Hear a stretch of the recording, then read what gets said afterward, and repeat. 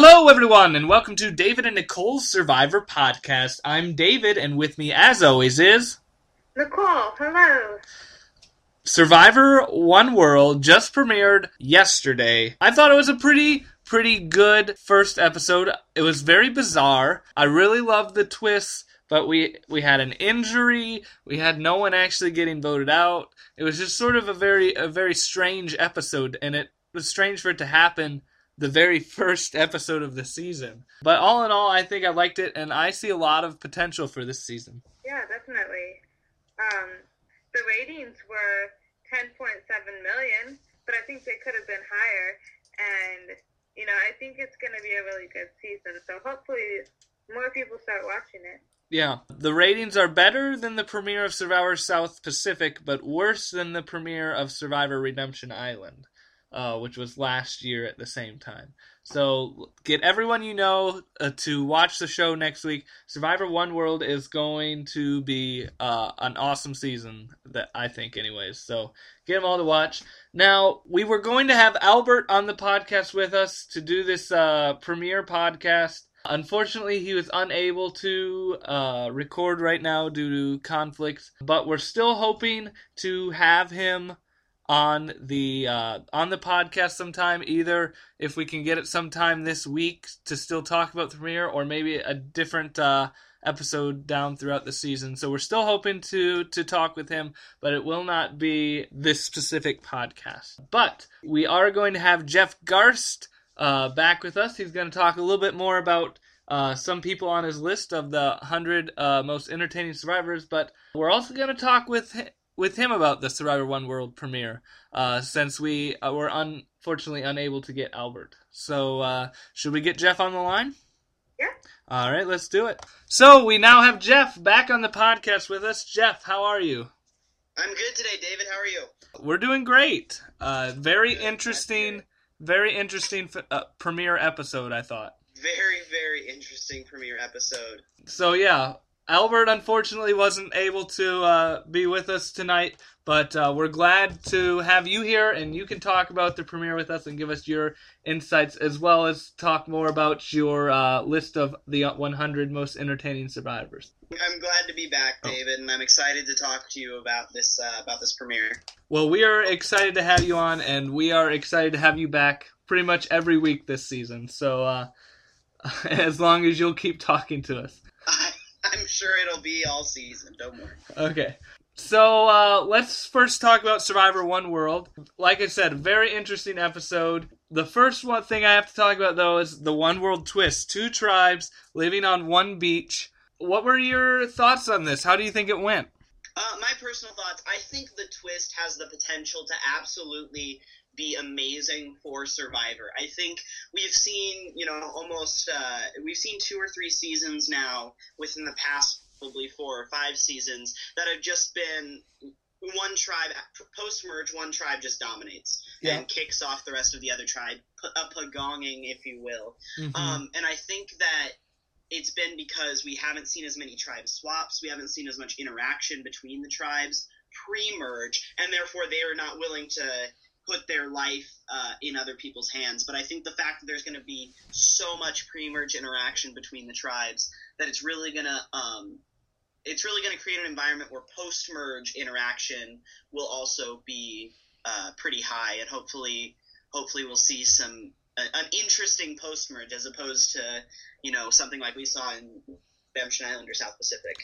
Yeah, that was my one thing in our preview podcast. My big thing is I was really looking forward to this twist just for that exact reason, for the fact that we can have some nice switch-ups once the merge comes, and it won't be a strict one tribe just beats the other. I'm really hoping that's the case, but who knows? It's possible, since the men definitely were keeping a division between them and the women, except for Colton. So it may be one thing that they still stick together. Who knows? But I'm really hoping that this twist will help sort of make the post-merge a lot more interesting. I absolutely agree. Nicole, what are your thoughts on the whole One World twist? I also really like the twist, and I was kind of amazed by how fast all the fighting began and everything like that. People were not very happy to be living on one beach with the other tribe and, you know, trying to steal things like, they were catching chickens, and then the girls didn't want to share their chicken, and the guys were able to start a fire. The girls wanted the fire. The guys wouldn't share the fire. They tried to steal the fire in front of them. They tried to go back at night and steal the fire, and they stole it, but then they couldn't keep it going, which was really pathetic. So it was just a lot of conflict already, and I think it's great. I can't wait to see how it all is going to continue to work. Yeah, I agree with you, Nicole, and I think I was surprised at the way that they approached it. I was surprised that there was so much division. I thought they'd be a lot more willing to work with each other, but no dice. Well, it's just the thing that when you're competing as a team, you still have to have this team mentality. Otherwise, when you go off competing, you're not going to be bonded as a group sort of thing. So I think that was the men's main thing, is like, we need to come together so that we can actually win and do well. As opposed to if we're all just one big happy family, when it comes to challenges, we're not going to be as closely bonded, and you may be less likely to give it your all just because your best friends are on the other tribe. Yeah. I was interested in seeing how they would handle that. I personally thought that they would work together more than they did. I didn't think it would be complete unity, but I thought it would definitely be something more than just everyone to their sides. Yeah, definitely. So what do you guys think about there's Matt and these guys with their six-pack alliance going on, and I don't know, how do you feel about all that? I think that those alliances are always the first to form and the first to fall. I mean, the alliances that are based purely on, you know, we're the bigger, stronger guys, we're this type of people. The alliances that are based purely on immediate visual things tend to be the first to fall in most other seasons. Whether or not that will happen in this season, I don't know, but I'm a fan of, like, Bill on the Males Tribe. I'm also, pre-game, I was a fan of Colton, but now, I'm just, every time he opens his mouth and every time he does anything, I'm just in awe, because he claims he knows how to play the game, and I don't know what he's doing. So I'd say right now my male pick is Bill, just because I like him, and I hope that he can, as part of that bigger alliance, go pretty far. Cheer that, Nicole. Bill. Okay. Bill was my pick to win the season, actually. In our preview podcast, Nicole predicted that he'd be one of the early boots. So I'm hoping he at least makes it to the merge, so I can have some credibility. Nice. But yeah, to me, I'm not a huge fan of Matt. I mean, he just seems very arrogant. And the six-pack alliance, as I call it. I really like Bill in that, but I think Bill is the type of person that if Colton used the idol and got Matt out, I think Bill is the type of person who could easily switch to the other side and be with that group. He just seems like that kind of likable, adaptable person. Well, and in all the pre-merge stuff, Bill was the one saying, there's a big move out there, and I want to be the one to make it. And I don't think he would, in any way, shape, or form, shy away from making a move that goes against the dominant alliance. Yeah, definitely. And in the tagline for next week's episode, it says a team of underdogs comes together to form an alliance against the dominant one. So I'm thinking it's gonna be like Colton and the Tarzans and Leaf all coming together and trying to get rid of Matt and Michael and them. Yeah, I'm interested to see what happens as well. But I have this feeling that Matt's going to make it far in the game. Like, I personally don't like him. I agree with you, David. I think he's arrogant and everything. But they were showing a lot of him. Like, they kept going back to him talking and everything that he was saying. And I'm like, maybe there's a reason to keep showing him. But who knows? Or they're showing him a lot because he's not going to last that long. I was going to say, Edgic is in no way, shape, or form an exact science. For those of you who don't know what Edgic is, it's basically a chart where they take each person and each episode they rate how much they were shown in the episode. So from under the radar to middle of the road to over the top, I think are the three big ones. And then there's varying scales of all of those and whatnot. And from that, they then try to predict who's going to win and who's makes it far and everything. But there's a lot of flaws, and it's never worked. No, it doesn't. And I think the word magic is a compound of editing and logic. And I think putting those two words together with regard to Survivor is just a flaw in and of itself. Yeah, I feel like sometimes there is no logic to their editing. Yeah, I can definitely agree. I mean, there's definitely story arcs and everything that they do in the editing, but sometimes they're not purposely showing the person who's going to win all the time, except if Boston Rob's playing. Then they're just going to show him all the time. So there was sort of a lot of stealing this episode. You had Michael stealing all the stuff while the girls had their backs turned unloading the rest of the truck. You then had the girls sneaking at night and trying to steal the fire. I don't know. I don't think we've seen nearly as much entertaining stealing since Pearl Islands when Rupert was stealing the other tribe's shoes. Rupert would be proud. They always say lie, cheat, and steal, but stealing is the one that happens the least out of those. Yeah, for sure. When Michael started doing that, I just started laughing, and I knew the moment he started doing it that it would come back to bite him in the ass because, I mean, with One World, they're living on the same they're living on the same beach, and they didn't know that yet, obviously, and yeah. I knew right then that he was probably not going to if he made it to the merge, that he was not going to make it much past because those girls would still remember that. Because it's little things like that set people off in this game. Absolutely. Yeah. And that's not even a little thing. That's a big thing. I mean, to steal an axe and a bunch of supplies is I found it hilarious, though. And then, oh, yeah, it was absolutely hilarious. And then none of the girls saw him whatsoever. They're like, where did it go? We had it here somewhere.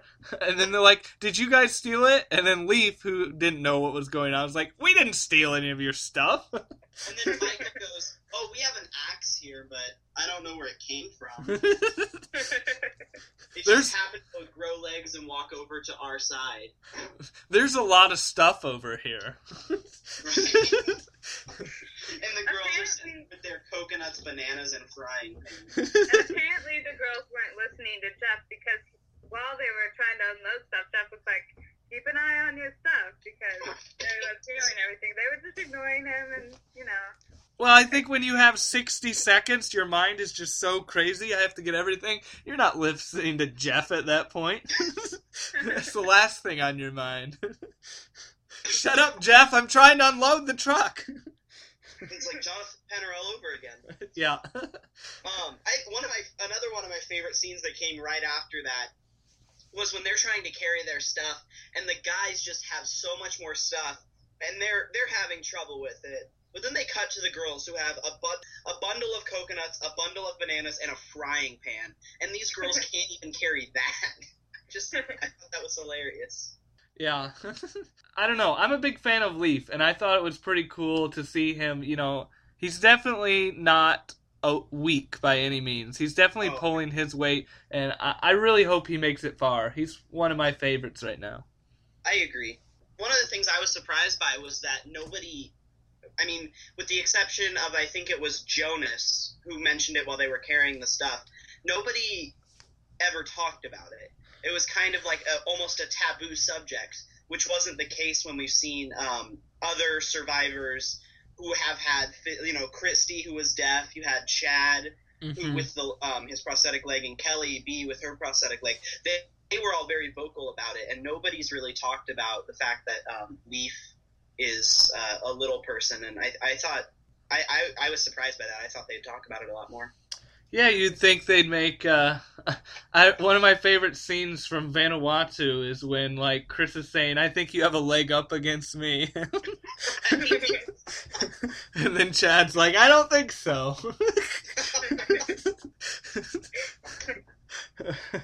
Yeah, I don't know. I think it's sort of showing those moments and that sort of brings things together and shows that, everyone has in common. So totally ignore it, But maybe we'll come up more in future episodes, and we just saw sort of about it with Jonas, and we'll get more as the season progresses. Right.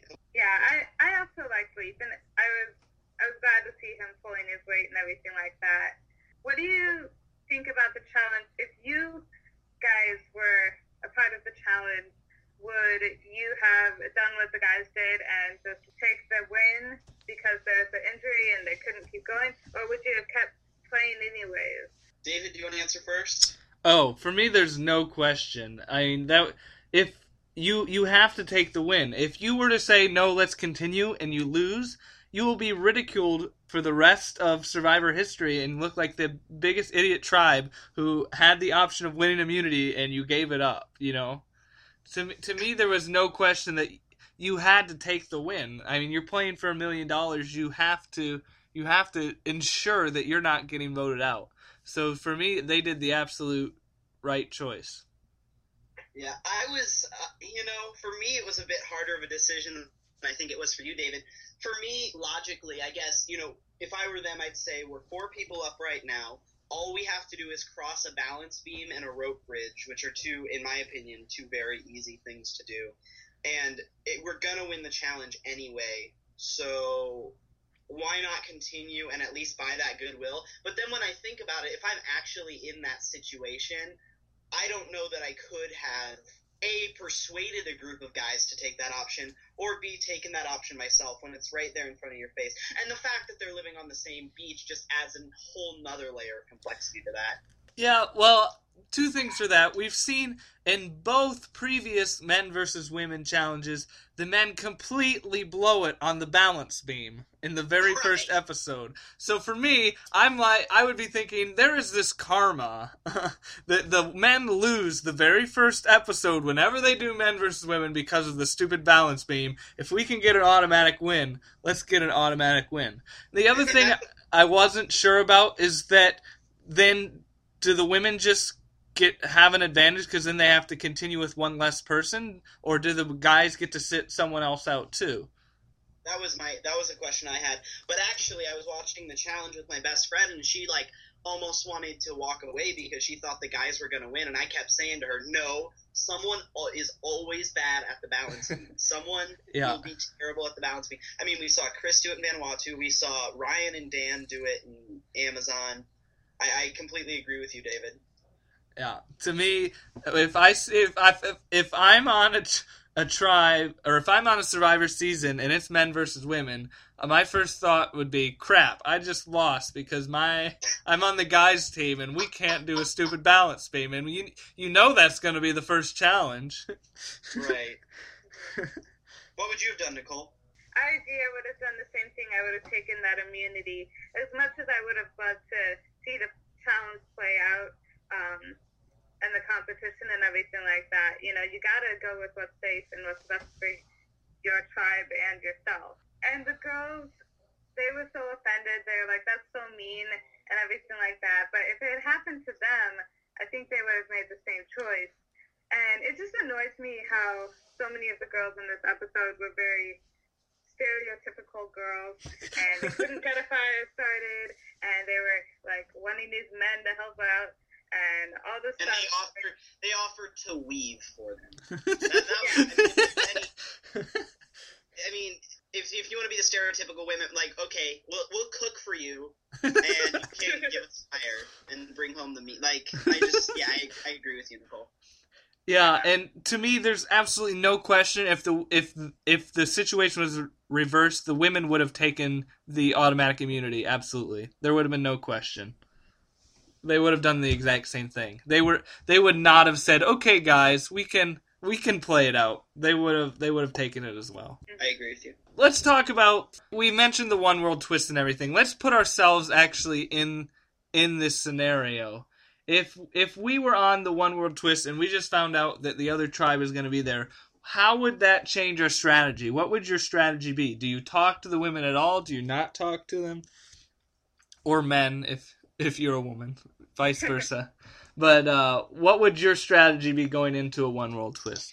Okay, if I were in the game, I think whether or not I was on the same tribe as the person, I would be a sheep for the first couple of days. I don't want to rule the game the first couple of days, and I would just transfer that strategy into the One World Twist.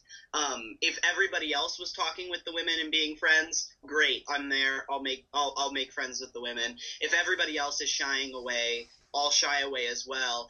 But then comes the complicated part of the twist, which is, do you really want to shy away if you see one person like Colton go over and talk to them? So my strategy would be, I would probably stick with like kind of the boys club and stay away from the women as much as possible. But I don't know. I would also look for opportunities to talk to the women without anyone knowing about it. Yeah. Mm-hmm. Yeah, I think I would have kind of the same strategy. I would really want to stick with my tribe. I don't want them thinking, oh, there goes Nicole. She is talking to the guys and forming alliances with them. We got to get her out and everything like that. Because, people weren't looking too highly on all of that in this episode. But, other people aren't around and there's just like me and one guy, we can form an alliance. I think that would be really cool to start forming bonds with people without other people knowing it, so that you have that sort of bond when you come to the merge. I don't know, in the back of my mind, I really want to go and just talk to these people. I don't like the whole competition. I guess I'm not a very competitive person. I wouldn't make a good Survivor player because I'm not that competitive. Yeah, I don't know. That would be my strategy, I guess. Yeah, I have several thoughts on how I go about this. The first thing is I would almost talk with my tribe and see if we could come up with a strategy to utilize this the best. Okay, we're stuck here together. How can we as a tribe use this to our advantage the best? Is there some way that we can get information from them, some sort of way to make this become an advantage for us? I don't know exactly what that is, and I'm hoping people will sort of try to do that as the season progresses. So that would be my one strategy. I would sort of want to talk to the other tribe, but I would take a lesson from Boston Rob and do it in a buddy system. and just have like two people go over, and I would never want to have it like be with the entire other tribe, but just like one or two other people sort of a thing, just to get feels and reads and see if you can sort of make, a backup alliance or something. Do you think there is a way to utilize the twist to your advantage? I think so, but in order to work, the other tribe has to be sort of naive. If both tribes have come to the same conclusions, then I don't think it is possible. If they're both trying to play each other, it's never going to work, So one tribe would have to be stupid, I think. Which, in Survivor, there's a good chance that will happen. Oh, absolutely. And really, you don't even need the whole tribe to be stupid. Just one or two people in the tribe. But yeah, I'm really, really excited to see how this completely changes strategy and what new things come as a result of it. I think people are definitely going to be more open to talking to the other tribe as the game progresses. You're in that first couple days, and you don't have to vote anyone off yet, so you can be one cohesive unit, or you can try to be one cohesive unit. But as the game progresses, you realize, oh crap, I have to vote somebody out. Oh crap, I need to cover my own. But as opposed to the 6 people around me, you're gonna start to need the interaction with the other tribe. Yeah. And so I think it'll definitely increase as the game progresses. Absolutely. So let's talk quick about Colton. I had said in my preview that I thought Colton may be an early boot just because he seemed to he was different than the rest, but he seemed to point out that differentiation and make it like almost become the martyr. And I really think I saw that on this episode. So do you agree with me that Colton sort of ostracized himself, or do you think the tribe truly ostracized him? I think he definitely ostracized himself. I think really you can't question that. There was that confessional from Matt that said, okay, yeah, you're gay, we don't really care, but you're talking to them. and you need to quit that. That's the reason why we don't like you. Yeah. And I think the fact that he did that and he immediately was willing to go talk to the girls right away. And also, and so if it were just based on that, I think he'd be a good pre-merge, probably late pre-merge boot. But I don't think he was the number one advertised Survivor from this season. Yeah. And I don't think I've ever seen someone be the number one advertised Survivor and get out early. So if I were a betting man, I'd place my bet on early merge boot. Yeah, well, now that he has the idol, it definitely can change everything. So Yeah. I can definitely see him lasting longer and pulling like a Cochran, so to speak. Or even maybe using the idol and getting the majority with the Tarzans and whatnot. But I do think he was shooting himself in the foot for this first episode, aside from getting the women to give him the idol. But it seems like in the next episode, Sabrina regrets that decision. Yeah. So that will be interesting to see. I was surprised by him. I originally thought he was going to be able to fit in with his tribe better. But he was totally different from the rest of them and not even trying. Like right away when he found out he was going to be with the guys, he was totally unhappy about it. He wasn't trying to think, okay, how can I make this work out? He's just like, let's go over here right away and talk to the girls and show my tribe that I'm not going to be loyal to them. It just wasn't very good thinking. Yeah. We have Christina and Alicia, and they don't get along with each other. Alicia is, I think she's kind of obnoxious, very outspoken, big hair, and she goes over and she's trying to get fire, but she's just asking the guys for it, and then offers someone else to take her pants off, but not her, and all this weird stuff going on, I don't know. But then she really hates Christina, who then comes over and tries to get fire from the guys too, but she's like being more logical about it and making deals like, we'll trade you this for this, rather than saying, hey, give us fire because we're pretty girls or something. But she gets all mad at Christina for doing that. I don't know, she thought it was supposed to be a whole tribe decision when they're making trades like that. I don't know. I don't really like this rivalry, this hatred going on between the girls. Like, all the fighting and everything, like, it makes me disappointed in women in general when they're at tribal council and all the fighting's going on. And whoever that girl was that had her hood up, she just made me laugh somehow. And it was interesting. What do you guys think? Come to the dark side, Nicole. Come join the men's side. Okay. I agree with most things you said. I'm not a huge fan of either of those girls. I'm not a big fan of Christina. I'm not a big fan of Alicia. But I'm more a fan of of Christina than I am Alicia. It's Alicia. Yeah, don't. She's like gonna Alicia. punch you in the face if she catches you saying Alicia. Yeah, well, hopefully she's not a viewer. But I think Alicia is just. I don't understand the argument. She's saying they were making shady deals when really Christina was just out in the open being like, hey, we'll weave those for you. I don't understand how it was a shady deal. I didn't understand the argument of should we weave them in our camp or their camp? Does it really matter? I mean, as long as there's, as David mentioned, as long as there's like a buddy system and there were two women doing it, it didn't really matter because you weren't going to be conspiring with the other tribe. I just don't understand where this argument comes from. I'll explain it to you. Here's how it happens.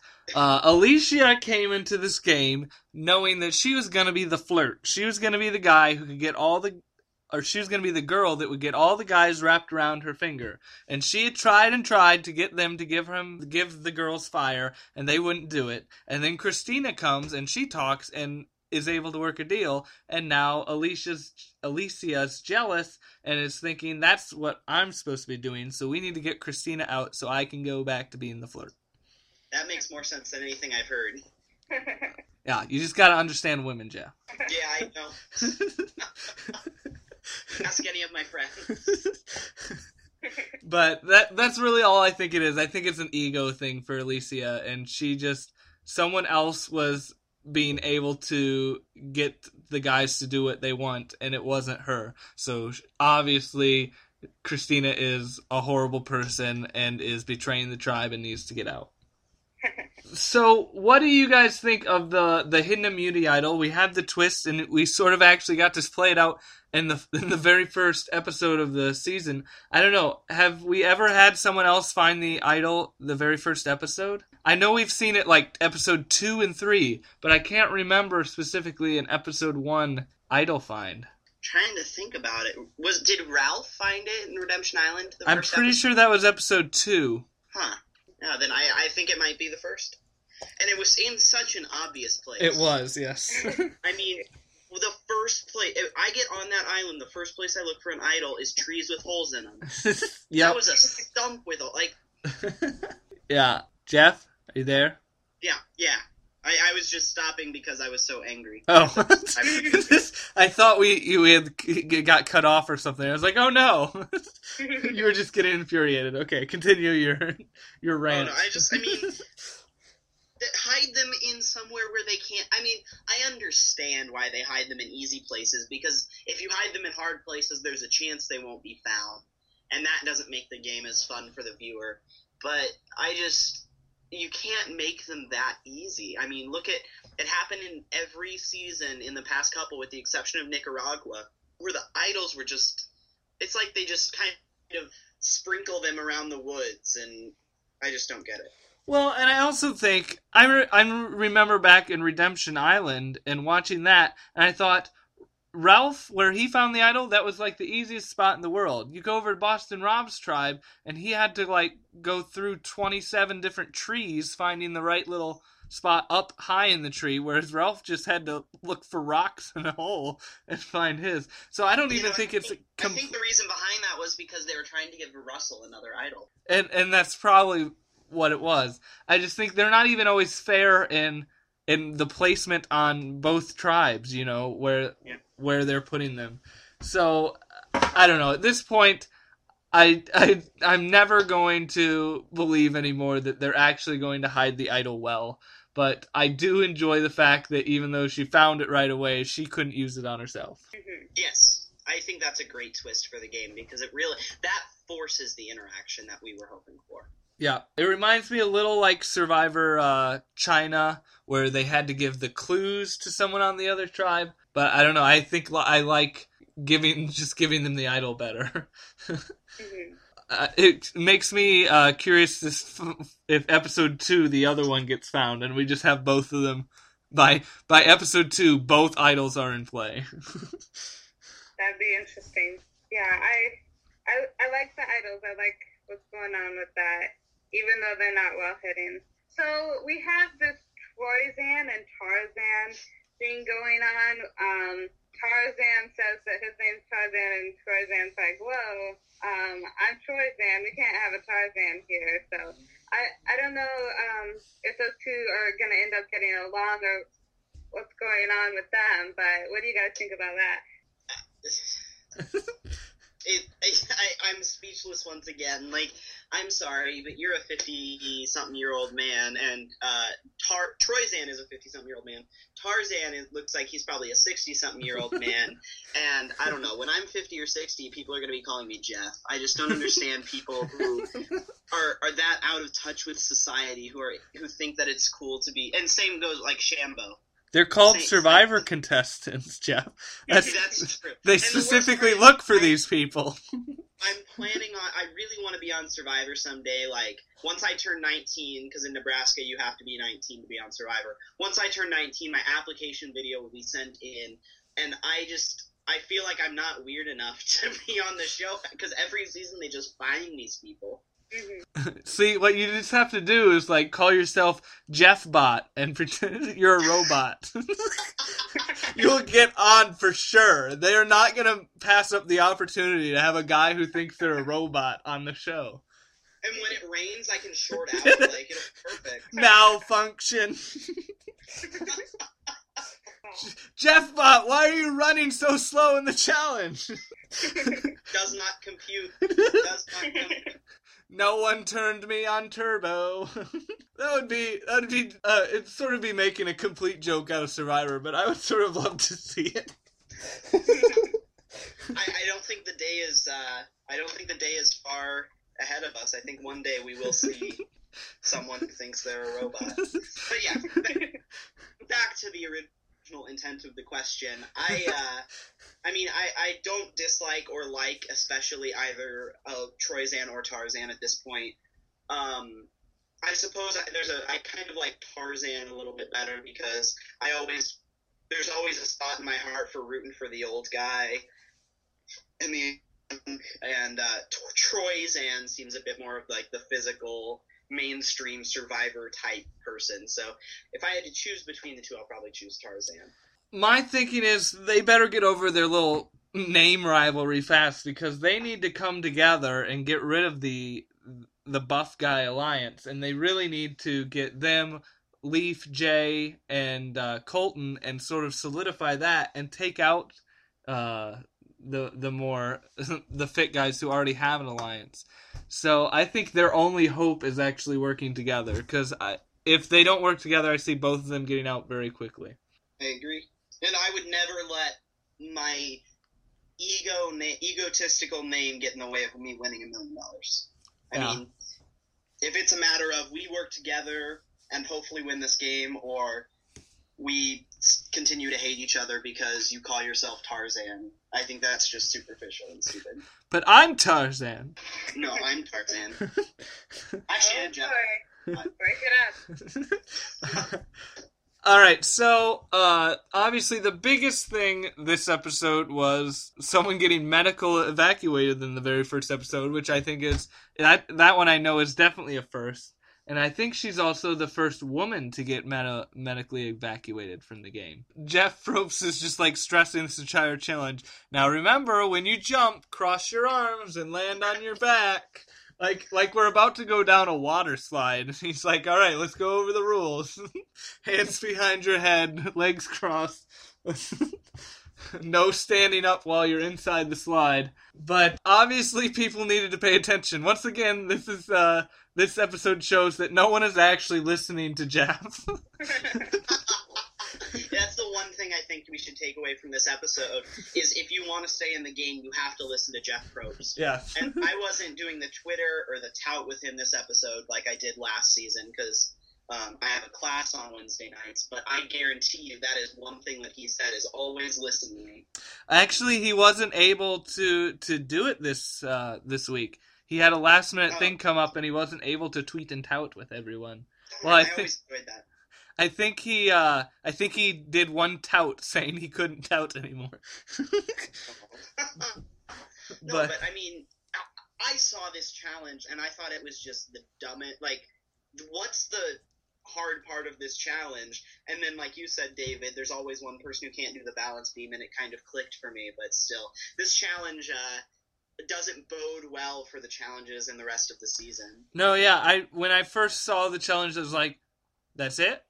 I expected there to be a puzzle or something. Exactly, yeah. I didn't think the climactic ending would be going across the rope bridge. Right. Which we didn't even get to see, but... If they had gotten to that point, I can hear that music in the background of, like, the triumphant music while these guys are just, like, crossing this rope bridge. Yeah, she completely broke her wrist. And as soon... They had to go give her an x-ray. And as soon as they went to tribal council and Jeff was like, well, let's just talk about things first before I give you an update. Well, I knew was like, well, duh, she's not coming back. Because if she was, they would include her in the conversation. Absolutely. And I was sad. I liked Courtney. I didn't think she'd win the game, but I thought she was cool. She's kind of like, with the exception of Flicka in season 13, she's the first, like, alternative type person they've ever had on the show. You know, she had tattoos. She was just kind of geeky and quirky, and I really like that. I like that type of person. You also sort of had Angie from Palau. That's true. I guess I left out Angie. But, yeah, I mean, we don't see that type of person very often, and I was excited to see how she would interact with more of the people on the tribe who were a bit more like mainstream America, and unfortunately we didn't get to see that.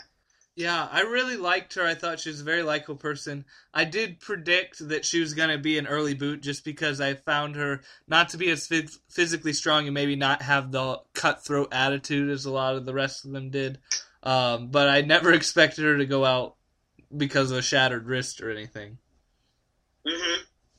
Yeah, I was just very disappointed. Like, the episode would have been so much better if no one would have gotten hurt. They could have made it through the challenge. They could have had the typical voting out of someone. Then I would have been really pleased with the episode. But I was just really disappointed because you don't want anyone to get hurt and have to leave the game that way. They should leave the traditional way, And I agree. I really liked her too. And, I've broken my wrist before. If that happened to me, I would not let them stop the challenge. I would not let the medical team look at me. I would say, I will let it grow back the wrong way, and we can re-break it in 39 days. Like, there's nothing that is going to take me off the game of Survivor. Well, and they could even still put it in a sling. Like, that's part of that's perfectly acceptable. They can put it in a sling and bandage it for you. There's been people on the show who have done that before. They've even made, like, a little homemade sling out of vine. Yeah. Just, a wrist is not taking me out of Survivor. Not completing the challenge and then not having a true tribal council, you just felt sort of like something's missing here, That was my first impression of the episode, too. I felt it was anticlimactic. I was kind of disappointed until I went back and thought about just how unusual the episode was. That's not the usual structure of an episode. And it was just kind of odd. I was trying to compare it to, like, the premiere episode of Heroes vs. Villains, which in my opinion is the best premiere episode of any Survivor season. But it didn't stack up in the traditional sense of what is a good Survivor episode, but I just thought there was something unusual about it that I really enjoyed. Yeah. What players were standout players for you guys?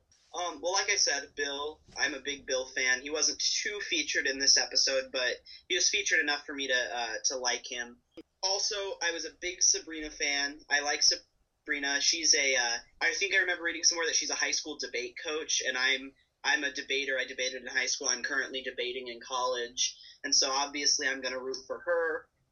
For other people, I liked Colton before the season started, but now I have trouble liking stupid people, and I just feel like he's not that intelligent of a person if he's going to play the way he's been playing. As for the other girls, there's also, with the exception of Alicia, Christina, and Sabrina, they were all kind of transparent. You didn't see much of them, so I can't really say if I like any of them extra, or if I like any of them more than I do any of the others based on the episode. But I really liked Kim preseason. For me, I really like Bill, Leaf, and Jonas. Those are probably my three favorite from the Gaia tribe. And I'm just fascinated by Michael, and I want to see what else he can do. I really want him to become sort of a villain. Like, there's some villains that I absolutely can't stand, and there's other villains who I'm just sort of intrigued and want to see what they can do. And he's sort of one, like, Matt's sort of the villain I don't want to see, and Michael's the one that just intrigues me enough that I want to see what all he can get away with. As far as the girls, Sabrina, I thought was good. I thought from pre-show that Monica was going to annoy the heck out of me, but I actually did not find her annoying at all in this episode, really. It's hard to find someone annoying when you didn't hear a word from them. Well, yeah. She said, no, I'm not going to take off my pants. And that made you like her more? Well, yes. She didn't go on a long speech either about how her husband's a football player and he wouldn't approve of her taking off his pants or anything. I really thought that she wouldn't be able to keep her mouth shut. So it made me happy when the episode, her mouth was shut for most of it. That sounds really bad, and then I really liked Courtney, but then she got out, so that's probably what I got from the girls' tribe. Did you guys think that she was going to come back, and did you think that when she wasn't coming back that they were still going to vote someone out? I knew right away that they weren't going to have two people leave. So I knew that if she did in fact go, that they weren't going to vote anyone else. Just because it was the very first episode, it's day 3, they didn't want to completely change all their plans yet, you know? Right. I thought there was a chance, but as soon as they were like, all right, tribal council, I was like, all right, yeah, she's a goner. Okay. Yeah, I was hoping she was going to come back. I was like, oh, it's not that bad, but apparently it was. I guess I'm not a doctor. So, Nicole, who are your standouts? Well, Chelsea stood out to me because wasn't she the one who caught the chickens? Yes. Yeah, she caught the chickens. I thought that was pretty impressive. Christina stood out. Sabrina, of course. I liked her more than I thought I would. Matt stood out in a negative way. I did not like him at all. Alicia, I didn't like, but she stood out to me. I liked Leaf, and Colton stood out in a not very good way. But, yeah. Did you guys notice Colton's, like, Speedo purple shorts Yeah. after Sabrina gave him the idol? I tried not to. I saw those and I just burst out laughing. I just thought they were so out of place. Well. Sorry, I just thought I'd mention that. In some ways, Colton is very out of place, so... Foreshadowing. But, I mean, he's definitely ostracized by his, by himself, but... I really hope that he can stay in just to make things interesting and it's not boring. Because I am a big fan when Survivor isn't always predictable. Even if I like the people who end up getting voted out. Who did you guys think would have been voted out had they voted? Christina. I think even if she would have come back and they said my wrist is sprained, but I can still function, they would have kept her and voted off Christina because Alicia hated her that much. See, I was on the other side. I thought that they were going to, even if Courtney came back, I thought they were going to get rid of Alicia, because during that argument in Tribal Council, it looked like most of the tribe was kind of against Alicia. At least that's the way I interpreted it. That's kind of what I got from it too, Jeff. And maybe it's just because I like Alicia less, but I got the vibe that more people on her tribe disliked her than liked her, but it is kind of hard to tell. They all seem to have problems with each other. I don't know.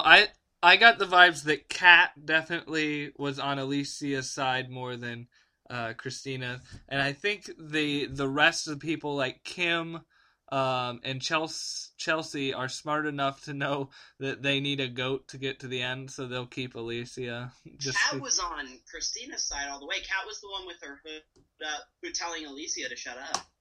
I thought she was telling Christina to shut up. Oh, maybe. I got it that... Maybe, I think she was trying to be a mediator and be like, okay, girls, break it up. Because I think she was telling both of them to be quiet. I don't know. Yeah. I don't know. We'll find out what side she's on. She wasn't really that relevant. She is the spinning image of Ashley from season 19, by the way. Really? I thought she was the spitting image of Jamie from China. Maybe if Ashley and Jamie had a love child. There you go. They would have a cat. Alright, so that's pretty much all we got for Survivor One World. I think this season has a lot of potential, and I'm really excited to see where this season goes from here. Hopefully no more injuries and medical evacuations, and we can actually complete challenges. I think this is only the second time that a challenge has been unfinished. The first being when Russell Swan almost died at that one challenge. You are correct, and then they even finished that challenge in season 20. Yeah, they redid it and no one died, so... Always a good sign. Yeah, so... Before we let you go, though, Jeff, we are going to talk more about your list, the 100 most entertaining survivors. Yes. I'm excited. So we last left off with Boo, who I think was number 93, if I was not mistaken. Correct. So let's talk about 3 more people, 92, 91, and 90. So let's start off with number 92. Yep, number 92 is Pascal English. I think we all remember him from Survivor Marquesas. He's one of the first generation survivors, as I call them. And I was a huge fan of Pascal when I first watched the season. I rooted for him to win. I thought he would have won, barring the Purple Rock fiasco. Mm-hmm. But I think he also was an integral part in giving us the first season with a power shift. And, the fact that he was with John, Tammy, and Zoe, and Rob DeCanio, Rob D., and he decided that him and Aaliyah decided that they weren't happy with that arrangement, and they decided to go with Sean, Vecepia, and Kathy. And that decision, I felt, made Marquesas a much better season. I mean, the fact that Vecepia won is a bit nerve-wracking and a bit angry. But I think that Pascal and Aaliyah together made it a good season. And the reason why it's Pascal on his own and not Pascal and Aaliyah together is I feel like Pascal had enough entertaining moments on his own that I didn't need to put Aaliyah on the list, because I felt like him alone was the entertaining one. Or him with Sean on the donkeys. Yeah, well, yeah. But and you will see Sean. I guarantee you will see Sean later on in the list. He's much, much higher on the list than Pascal, because he's one of my favorite characters from that season. That's good. Yeah, sorry, go ahead. I said, yeah, that's good. For me, when watching Marquesas, I was a huge Kathy fan. So I'll be okay with your Pascal as long as Kathy is ahead of him. Kathy is also on the list. Okay. Yes, don't worry. That's good. Then I accept and support your decision of Pascal.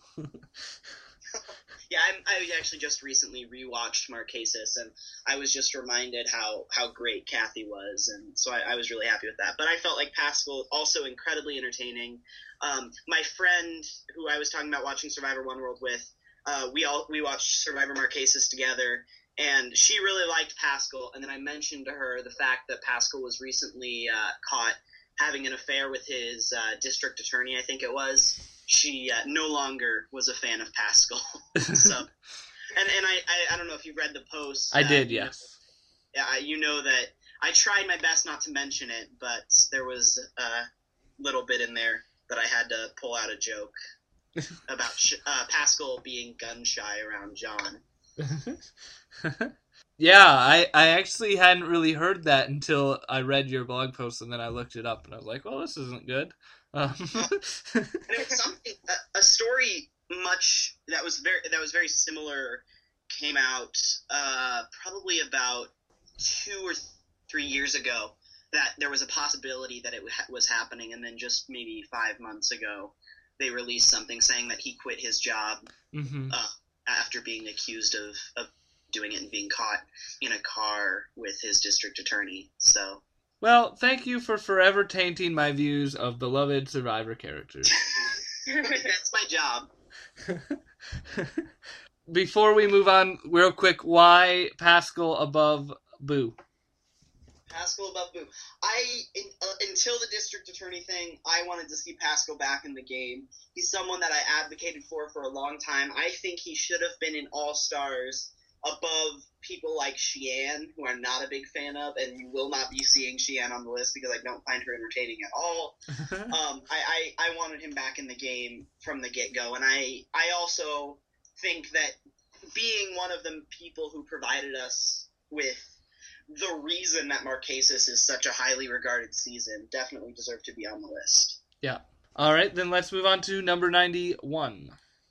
Christy was not on my original list, and if you paid really close attention, which I doubt you did, she was originally on my list of people who didn't quite make the cut, but eventually I had to throw her back on the list because she was really the first handicapped survivor to ever play the game, and I don't know, I thought she had plenty of entertaining moments on her own, but the fact that she was able to cope with something that would be so debilitating to most people in the game of Survivor, I thought really was kind of inspirational and really deserved recognition. Yeah. Mm-hmm. Yeah, I'm really excited to see her on the list because, I was a big fan when she was on the season. I wanted her to win, and I agree it's very inspiring that a deaf person would want to be on Survivor because, it's all about your social game and everything. So it was definitely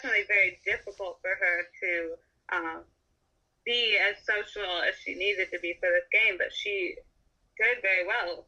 So. Yeah, I found Christy very entertaining. One of my favorites from Survivor Amazon. So once again, I like your choice. Good, I'm glad. And I kind of harkening back to what Nicole said, the fact that you're in, and I mentioned it in the blog, but the fact that you're in the jungle for 39 days and you have no electricity, you have no way to communicate with people after a certain time at night and before a certain point in the morning, just I think adds to the fact that it's something that could really debilitate some people in the game of Survivor. They wouldn't be able to play the same game, and I mean the fact that she was able to do it, I think was really inspiring. Yeah, definitely. Why Christy above Paschal? Christy above Paschal, she's really the like I said, she's the first handicap person to be on Survivor. She I wanted her back in the game. I wanted her to be on All Stars when she wasn't on All Stars. I wanted her to be on Fans versus Favorites because I heard a rumor that she was actually asked to be back on Fans versus Favorites, but she was working on a TV show. Doing her own thing. I think she was like producing it or something, and so she refused that request. And so I've been kind of saying this entire list, I'm picking people who I'd like to see back in the game, and Christy is someone who I definitely like to see back in the game of Survivor again, because just to see how kind of mainstream America can deal with someone who's completely different and just has lived a completely different life than they have. It's fun. It's fun to watch, and it's inspiring to watch. And like I said, I'd like to see her back. All right, 90. Yes, Ozzy Lutz, and I'd like to reiterate that this is Ozzy in South Pacific only. We mentioned in the last podcast that I'm doing Survivors based on one season appearance, and so this is Ozzy purely for his appearance on South Pacific. And I mentioned quite a bit in the blog that I was very against Ozzy in South Pacific. Like, I didn't want him to win. I thought that I didn't want any returning player to win. I felt like having 2 seasons in a row where you bring 2 returning players back and have 2 returning players win would have just debilitated Survivor. I think casual fans would have been no longer interested. I think avid fans would have been an outrage. And I feel I'm glad he didn't win. I'm glad Coach didn't win. Yeah, me too. I feel like Ozzy in this season, because he was so... I was so against him. He provided me with a lot of entertainment. And I mean, being the first person to be voted off 3 times in one season is obviously a big accomplishment. No one's ever done that before. You had 2 people voted off twice in a season, but no one's ever done it thrice. And like I mentioned in the blog, Ozzy, I was watching South Pacific with the friend that I've been talking about, and she and I were just screaming at the top of our lungs during that last immunity challenge between Ozzy and Sophie, and the fact that he was able to actually get me out of my seat and to be screaming at my television just kind of is evidence to the fact that he was absolutely entertaining this season. He was a reason that people kept watching. Yeah, I found him very entertaining. I like you was not a fan of Ozzy in this season and was openly rooting against him. I was really hoping Cochran or Edna would beat him in a duel. Yeah, but definitely entertaining and brought someone you could either root for, such as the casual fan, or root against, such as the hardcore fans. Will we see him 2 other times on the list, or? You will see him once more on the list. Okay. And so you can guess which one it's for. But I'd also like to reiterate that his move at the very end of the pre-merge game, voting himself out, was unprecedented. It was the first episode of Survivor that my father has ever watched, because I happened to be at home that week, and my dad was watching, and my dad was enthralled with it, which is just also unprecedented because my dad hates Survivor. He hates the idea of Survivor. He's never watched an episode except for that one. But I mean, that was just that move. I thought it was absolutely brilliant in some ways. I thought it was terribly stupid in some ways. I just didn't know what to think of it, and just entertaining beyond all else. Yeah. So why Ozzy above Christy? I would want to see Ozzy back if it weren't for his previous 2 appearances. If he were a new player in Survivor South Pacific, again, I'd want to see him back in the game, because even though I hated him, he made huge moves. And the fact that he did that is enough alone to bring him back for another season if he weren't a returning player. And also, I mean, he's the first one on the list that has really made a big move. You know, Pascal made a move that would work out either way. Pascal went from a majority alliance to a majority alliance. That's not a huge risk. Mm-hmm. Because you're going from an alliance of 5 to an alliance of 5. You know, wherever you shift is where you go. There wasn't a risk in there. But Ozzy's move was a very obvious risk. I mean, that could have just worked completely against him. He could have been out of the game and regarded as one of the stupidest survivors in history. Yeah. However, he was willing to take that risk, and he just did it in such an entertaining way. You know, he made the joke right after voting took place that he was actually going to have Cochran go home.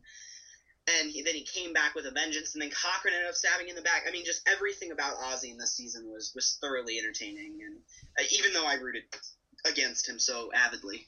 Well, thank you very much for coming on and being on the podcast, talking with us about One World and sharing a couple more people on your list. We'll be excited to talk to you again next week to talk about some more people on your list as well. But yeah, thank you so much for doing this, and we always enjoy talking with you and hearing your opinions on the show. Well, thanks for having me on. Like I said last time, I absolutely enjoyed it, and I look forward to coming back. All right, thank you again, and yeah, we'll see you next week. Thanks very much. See ya. Bye. Bye. All right, so there you have it. That's our thoughts on the first episode of Survivor One World. And we got to hear a couple more of Jeff's people to make it on the top 100 entertaining survivors. We thank you all for listening. Be sure to tune in next week. We're hoping to get a former survivor on the podcast. We're still working on negotiations. But hopefully it's there. And we'll also be hoping to get Albert on the podcast sometime. Just a matter of scheduling, and we hopefully will be able to get that as well. But thank you all for listening. Be sure to check us out on our website, survivorpodcast.blogspot.com. On Facebook or iTunes, David and Nicole's Survivor Podcast. The best way to get updates on who our guests are going to be is through our Facebook group, so be sure to sign up and join that as well. Yeah, just thank you guys so much for listening. Nicole, you have anything else? Nope, that's it. All right, we will see you next week for episode 2 of Survivor One World. Bye. Bye.